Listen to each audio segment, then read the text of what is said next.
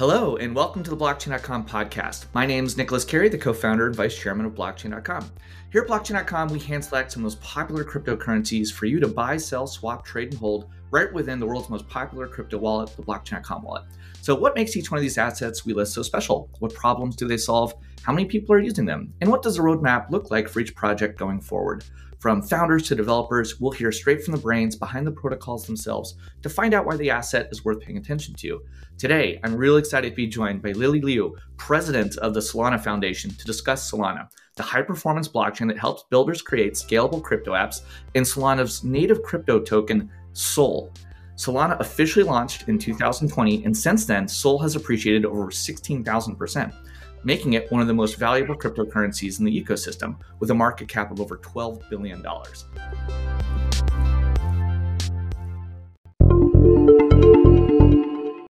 Without further ado, Lily, we've got a little tradition around here. How did you earn your first buck? When did you, as a young adult, sort of learn that money played an important role in the world? Hi, Nick. Thank you so much for having me. I earned my first buck when I was 11. I was in middle school and grew up in California. No surprise, I played the violin, played the piano. I was in a youth orchestra, and part of the fundraising for youth orchestras, because they go on tours every couple of years, and cost a couple $1,000s to go to Europe or whatever. So all the kids would do this fundraising thing where they would sell candy. And initially, they kind of gave you basically like their source of candy to sell. And it was an assortment of 3 bars. And I was selling to my classmates. And then my mom suggested to me, she's like, well, if you've got a customer base and they want Skittles, why don't you just buy Skittles from Costco, and then you can sell them to your customer base. They want a different assortment. I was like, you've got a good point there. I eventually left that youth orchestra, but I still had my customer base. So I basically was a candy salesperson competing with food service. And I basically loaded my backpack in the morning with candy, and people would mob me at snack time. And so, I learned about inventory management, security, custody. These are all very relevant. I can see how this all came together. So from basically being a school ground hustler to getting into crypto, what was sort of that transition, and when did you sort of learn that you wanted to get involved in the crypto community full time? Yeah, so I learned about Bitcoin in 2013 when I was still living in China. And I learned about Bitcoin through folks that I used to play poker with. And initially, probably like a lot of people, I thought it was a scam. It's probably that thing used for money laundering, sounds pretty sketchy. But then I read the white paper, and because I'm not an engineer, I read it and I thought, well, this is definitely not a scam. I don't entirely understand sort of, the full implications of it. But as I went into it further, what really fascinated me about it was living in China, which is a very kind of centrally controlled government with all the pluses and minuses of that. This idea that you would have an economic system, an economic community governed by its participants rather than a central party was just such a novel idea, right? And even today, we're still sort of mining and understanding all of the very profound implications of that. Because really what's at hand here is not just digital gold, right? Not just new tokens, although there's many of those. What it really proposes is different ways of creating economic communities and governing those communities. Cool. All right. So what does the president of the Solana Foundation do? So Solana, it's an ecosystem. It's not any one entity. The Solana Foundation, like many of these projects, is the nonprofit arm charged with helping facilitate the technology and the growth of the open source protocol, and the technology and the ecosystem associated with that. So the Solana Foundation, we're based here in Switzerland. I am here in Switzerland as well, which is a beautiful place. And so Solana got started in 2017. And essentially what happened was there was Bitcoin from the early days, and then there was Ethereum that got launched in 2015. And Ethereum introduced this idea that these decentralized systems could be used for supporting all sorts of applications on top of them, in the same way that in the early days there was a bunch of technology around transmitting data, quickly over the internet, and then we over time built all of these cool applications that use that, initially with messaging, instant messaging, if we're old enough to remember the AIM days, right? I am. And then email. And then the browser came along as a way of delivering all these application experiences to people. And from there, social media came along, and all of these other things that we now are now part of our everyday lives. So essentially, there was this new form of infrastructure, meaning the internet, that could transmit information really quickly from point A to point B. You could access it through your browser, and then like all these new ways of interacting with people and doing things online came about, right? Which is really, really transformative. So the idea with decentralized infrastructures, it might sound really arcane sometimes, but it's essentially infrastructure for the internet, but decentralized, right? Meaning that it can be run by anyone more or less around the world, with varying degrees of sophisticated or a little bit less sophisticated hardware, and whether it's Ethereum or Solana or many of the other tokens you might see, like I think Avalanche, another one, Polygon, so on and so forth. They're basically different ways of providing decentralized infrastructure that can underlie new applications built for blockchain, crypto, Web3, whatever you want to call it, world, right? And the reason why that's cool is because there are potentially new applications and better applications to do things that we're very familiar with. So, for example, payments can potentially work much better in a Web3 or kind of blockchain-based world. And really fundamentally, what one of the biggest things about it is that you can own your own money, you can own your own information, and once sort of the individual can really own their own property in a digital world, then there's all sorts of sort of new things that come about from that. So that's why this whole sort of batch of call it 2017, 2018 blockchains kind of came about, inspired by Ethereum. And then they all kind of took different approaches to being able to do things faster and cheaper, right? So Ethereum, we love Ethereum. We owe a lot to Ethereum as a community. But Ethereum is faster and cheaper than blockchain, but still not that fast and not that cheap. And these things really matter because Ethereum transactions cost anywhere between $2 and $20. Depending on how many people are trying to use the network. And they take, a couple of minutes to really confirm, right? So for the average person out there that's used to sending money on the internet, right? And doesn't really think about, if I send money on Zelle to Nick and he sends it back to me, what's actually happening on the back end. I just care that I sent it, it's going to get to him. And I know fairly instantaneously that it's working, right? So if that's the case, then really if all of the sort of different blockchains that were born in that 2017, 2018 era, there's a lot that's going on under the hood in order to enable this. But with Solana, instead of spending a few dollars at least and waiting a few minutes, I can basically, do a transaction with Nick in a fraction of a cent, in a fraction of a second, which means that that kind of base level transaction experience feels like the regular internet. And so, this is important because, sometimes it sounds like, oh, Lily, that's it. So it's fast and cheap. You're like, well, but fast and cheap is kind of, the beachhead for everything, actually. Right? If you think back to dial-up modems, again, that's something that I remember. But with 56K modems, a company like Netflix is Impossible. mailing DVDs back and forth. With Ethernet and with really fast internet, a company like Netflix is allowing you to stream video, right? So same industry, same company, wildly different applications and experiences. Cool. Okay, so basically what we're saying is the internet sort of evolved to make it possible to send digital information from point A to point B. And then it got much more exciting where people were publishing information, consuming content. But there was sort of an infrastructure problem where you have these huge platforms that basically controlled people's custody of their information and how they were able to consume it. And so now we have this world of decentralized infrastructure that makes it possible to build new applications that let users more firmly control what information they share with what entities on the internet. It allows them to potentially perform faster, better, cheaper payments, and also basically control what type of experiences they have on all kinds of new applications. And so Solana is one of the kind of core platforms that is working to build up the infrastructure to make it possible for developers around the world to create these new experiences. All right, I think I'm getting it.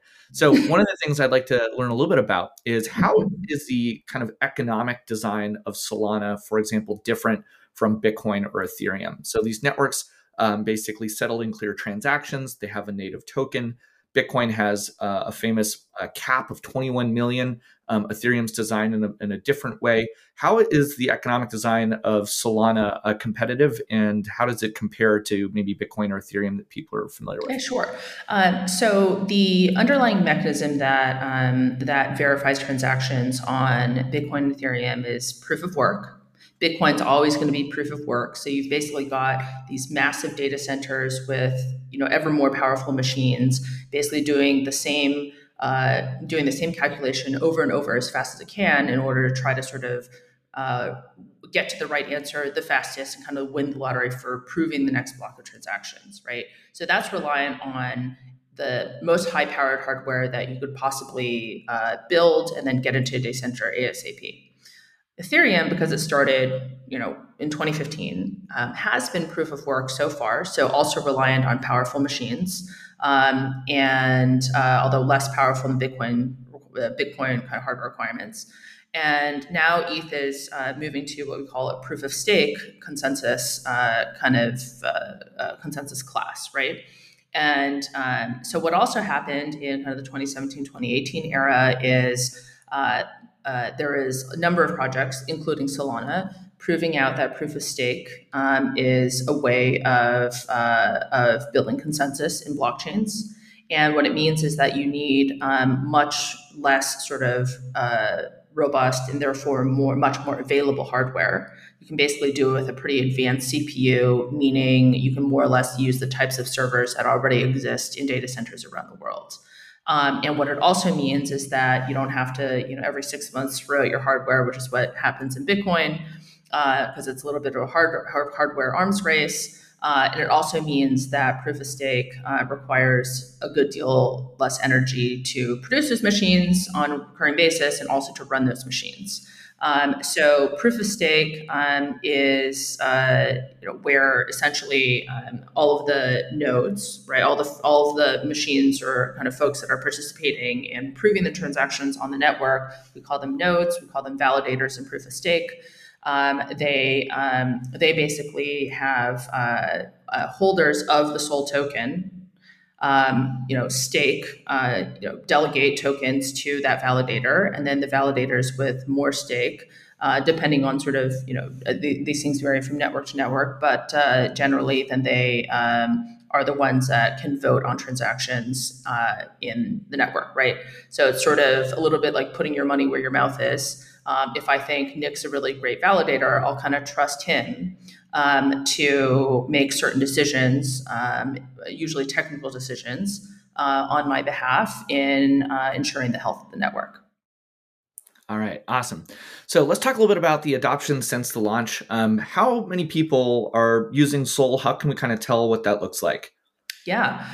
So Solana has, if you look at various metrics out there, Solana oftentimes actually is at the top of the leaderboard in terms of active wallets. And Solana also has built its own kind of developer ecosystem, Rust based.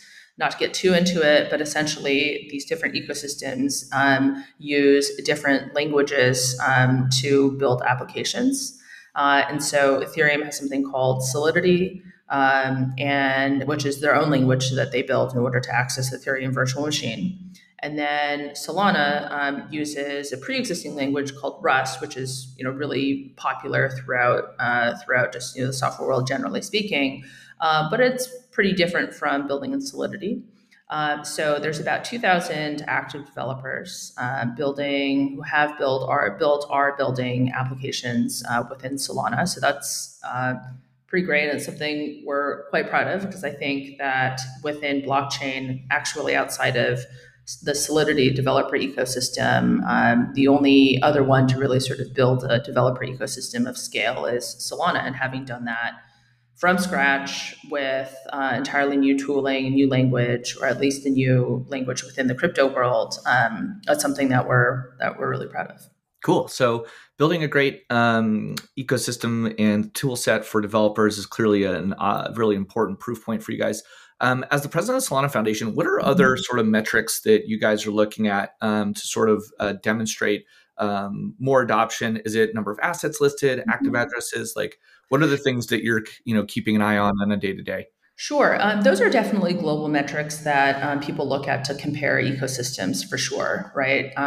Active wallets, new developers, active developers. But if I take a step back, the way I kind of think about building L1s is I think there's, call it a few different parts of the ecosystem that matter and also matter in succession. So the first one is actually building a network, right? And that's getting to mainnet. So Solana launched mainnet in 2020 because if there's no network, there's no blockchain, there's nothing to do, right? It just doesn't exist. So Get it live. there's quite a lot of work that goes into that, right? Actually writing the code, right? Making sure it works on the hardware and a little bit more of a hardware-driven ecosystem like Solana. And that's a lot of it. That's like where the core innovation is, right? So for Solana, that took about, call it 2.5, 3 years to get mainnet working. Okay, so now you've got a network.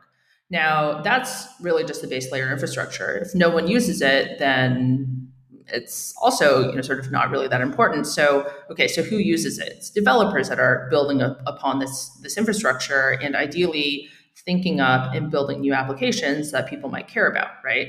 So in 2020, there was this big wave around decentralized finance that came into crypto, and that outside of trading was really the first application space where people were like, "Wow, this is a lot better potentially. Has its trade-offs and has its flaws, whatever, but this is better, right, in many ways than the existing financial system, or at least complementary in certain ways."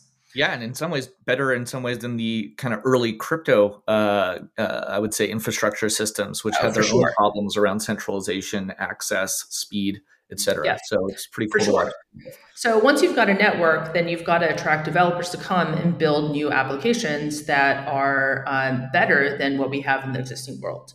So in DeFi, for example, then you had a bunch of people building, not just in Solana, but throughout crypto, things like lending markets. So now I can put up one Bitcoin as collateral, and then immediately I could borrow up to 80%, right?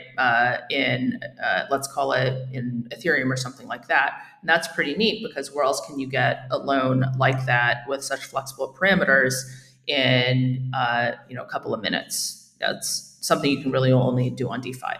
So once you've got a network, you've got to build a developer base to build these things, build these applications that people might care about.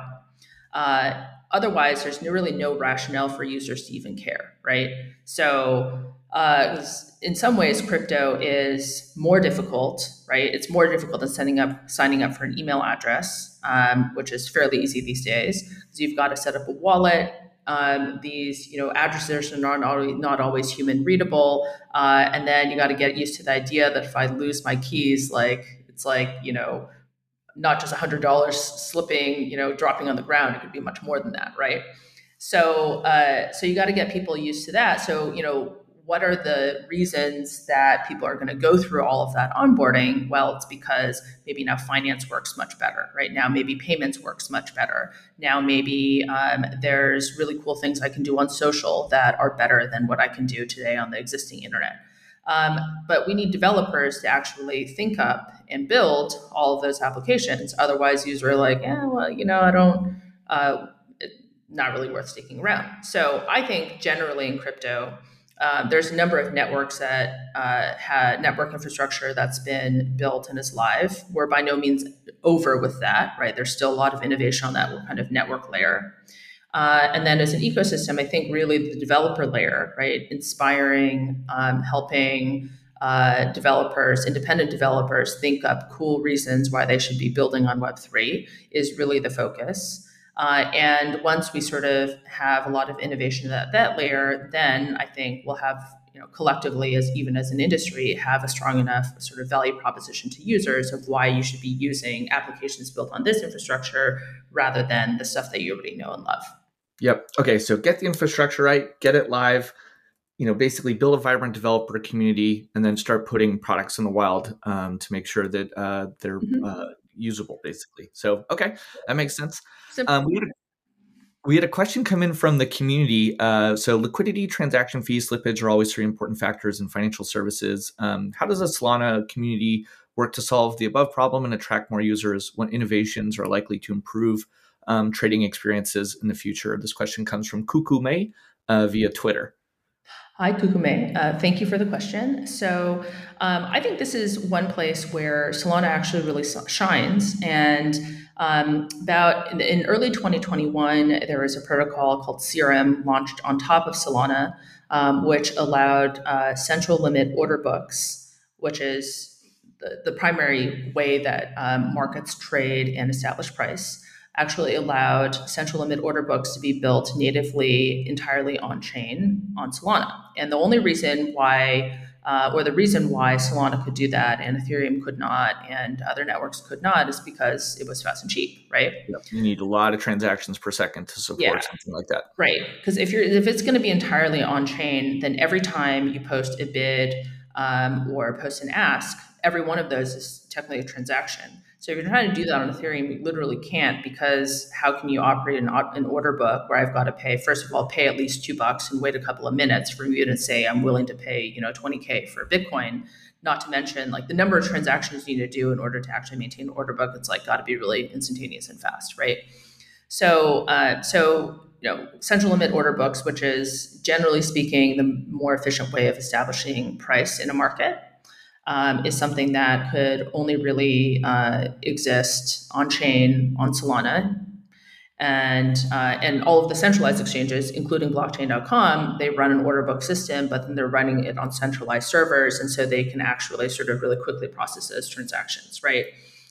So in terms of doing things natively in DeFi, in totally decentralized manner, I would say in terms of transaction fees, slippage, meaning sort of efficient pricing mechanisms, those are actually where Solana and the Serum protocol really shine. And then in terms of liquidity, I think that liquidity begets liquidity. Liquidity is king, as they always say. And so it's so then what are the reasons why you can sort to attract initial liquidity? I think what happened with Solana initially is that it was the only place you could do club or central limit order book trading on chain. So to the extent that people wanted to do DeFi native trading fully on chain, there's many reasons why people might want to do that, from it's novel and new, wow, we can finally do this, to it's better arbitrage opportunities and decentralized sort of wallet-based trading infrastructure has its advantages as well, so on and so forth. I think that is actually pretty. That's a place where Solana is really quite differentiated. Awesome. Thank you so much. Hopefully that answers Kuku's question. All right. So for Solana fans out there and everyone in the crypto community, what are some things in the roadmap that the foundation can share with us today that are maybe coming in the next 3 to 6 months that you're excited about? Any tidbits we wait eagerly? Oh, totally. I think that there are a number of updates to the core protocol. that the community has been eagerly anticipating and are being rolled out. So, Solana really had a breakout year in 2021. That is great in many ways, but then it also sometimes you can be a victim of your own success in the near term. So, with all of the activity that came onto Solana, sometimes it overwhelmed the network. Now, this is not unlike what happened to Ethereum in the early days, and you kind of have to build and engineer your way out of it. And those fixes are coming now. And so, some of those software fixes in order to basically prioritize transactions, those are being rolled out right now. And to prevent, if there's an empty project which is doing a mint over here, it's not going to overwhelm the network such that I'm trying to do my DeFi trade over here and I can't get it through, which obviously can be really frustrating. So there's a number of fixes there to basically cut down on folks that are trying to spam the network. And in a blockchain world, you can't really sort of do you got to come up with some kind of cool engineering ways of solving that, because if you're not centralized, you can't just say, all right, I'm just gonna cut off their port, right? Like you can if you're AWS or something like that. So you don't really have those sort of just lower the gates or pull up the bridge type of approaches in a decentralized network, unfortunately or fortunately.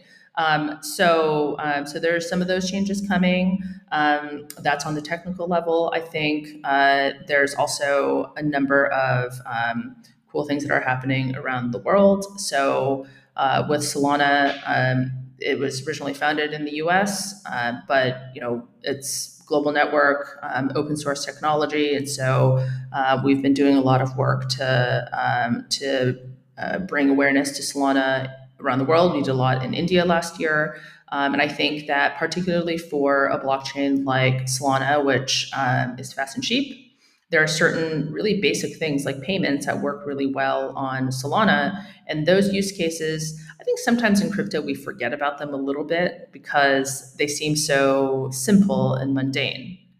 And also, frankly, that the simple and mundane things have actually really not worked well in crypto at all up until now, right? There was the 2014 $1 billion transaction roadmap or blog post that was articulated for Bitcoin before Bitcoin sort of went from payments infrastructure to digital gold, and it's now fairly settled in that direction. But the thing that people use money for the most, right, which is to clear the other side of a transaction for goods Payments. or services. Yep. Bitcoin's bad at that. Ethereum's bad at that. And the only one that can do that right now is really Solana. And even a lot of the other chains that are live today, they're faster and cheaper, but they still might cost 50 cents, 25 cents a transaction. And that's not great. No one wants that. Okay, cool. So it sounds like there's a lot coming up. So basically making the network more reliable, increasing capacity, maintaining censorship resistance, and then focusing on fundamentals so that more people can get on the network. So in a lot of ways, just like when you build a highway and you have a certain number of lanes, if a lot of people start traveling on it, it creates congestion. And that's true of blockchain technologies as well. So you'll hear a lot about scaling capabilities across different networks. And it's exciting to hear that you guys are concentrating on that. So if you're excited about what you heard today, please, you can head over to blockchain.com to buy, sell, swap, and hold Solana right within your blockchain.com wallet. I want to thank Lily for coming on the show today. Thank you so much for teaching us more about the Solana community, the roadmap, and what you guys are concentrating on. It sounds like this is definitely an era of building, and we're excited to hear more about all the things you guys put together for us. Thank you so much for having me. All right. Thank you. Thank you for listening to the Blockchain.com podcast. If you enjoyed the episode, please like and subscribe to the show. And if your friends and family are embarking on their crypto journey, why not share this episode with them? If you haven't already, visit Blockchain.com to sign up for a free crypto wallet today. We've been around since 2011, and we're the world's most popular way to buy, sell, and trade crypto. See you next time.